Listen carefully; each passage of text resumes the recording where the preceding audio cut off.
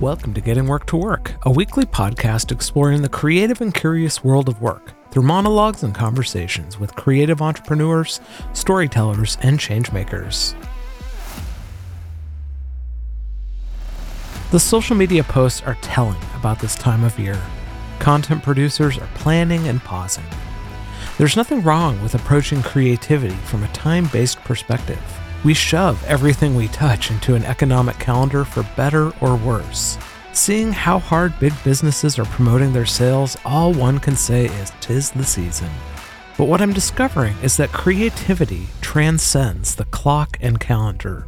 Instead, it's the deep and cyclical work of emptying yourself of everything you are and refilling your mind and spirit with who you will become. The endless cycle of creativity might reset every week, month, or year, but that is less important than the work you'll do and what will fill you up. Show notes and links to all the good stuff mentioned in this episode can be found at GWTW.co/741. Maybe it's the afterglow of Thanksgiving with all the sales, the approaching blitz of activity that is the end of the year, or even the biting chill in the air representing the shift of seasons from fall to winter.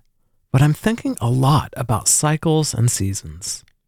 Several clients are entering a short season of pause and reflection as it relates to their podcasts and shows. I'm also seeing people posting similar messages on social media. And don't get me wrong, there's nothing wrong with that. It's incredibly healthy as long as you are planning and pausing for the right reasons, in the right timing for you and your shows. Because we can't really escape the clock or calendar, it just keeps on going. But we don't need to hold our creativity to the same level of productivity or expectation that we apply to everything else in our lives. If there's one fundamental lesson I've learned in my career, it's that every creative project has its own built-in cycle of creativity. For Getting Work to Work, I've taken breaks here and there, but I haven't felt the need to take an extended break. And when I say extended break, like 2, 3, 5, 6 months, even a year. I don't pause for holidays, birthdays, or special events. The show just goes on until it won't. And that's just how I approached the show since day one. And it has created a structure and rhythm to my week that is enjoyable and fuels everything else I do. 7 years in, I know that on certain days I'll be writing and recording monologues, and other days researching and preparing for guests or even editing interviews. And throughout, I'm constantly taking in new information, because just like the questions that I ask all my guests, I'm endlessly curious about everything that I put into this show. But for other projects, such as Beyond Your Imagination, my other podcast about filmmaking, that needed a 2-year pause before an idea for reinvention came about. And recently I relaunched the show as a seasons-based podcast, where each season's going to be wildly different. In season 2, I'm having conversations with the same guest over the entire podcast season. And in season 3, I'm going to do the same, but instead of breaking down the production process, we're going to talk about films and how we can learn from films. And that's just what the project needed. And not only that, but that's what it needed to stand out from what Getting Work to Work is. And it's become fresh and fun in a new way. Much of my work is done on a weekly cadence, but some projects require more time. And it's that shift in cadence from weekly to monthly to quarterly to yearly that requires me to approach the work differently.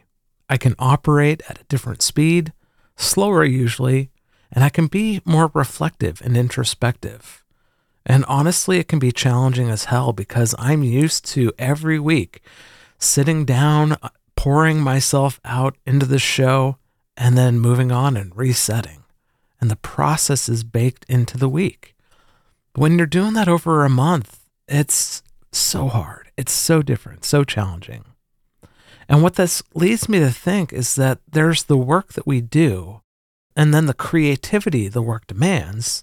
But then as the creator, I need to understand where I fit into this relationship, because I'm not the work, I'm not the creativity, and I'm the facilitator between all of these things. And some projects demand more from me than others.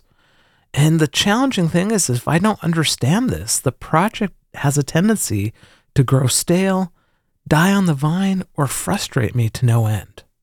Even writing this monologue, I recognize just how challenging it is to approach multiple projects, and how applying advice from social media or even podcasts like this, or from caring members of your family or friends, anything out of context to your own experience can be outrageously dangerous. But where this is all leading me is to the understanding of what the project needs. Yes, but also what you need, what I need.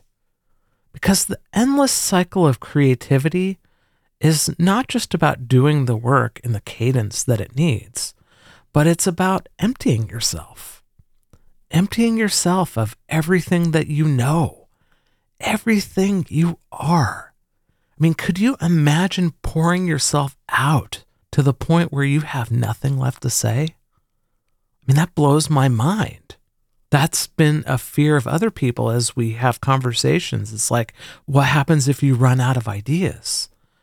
And to some extent, the desire is to empty ourselves so that we can then fill ourselves back up.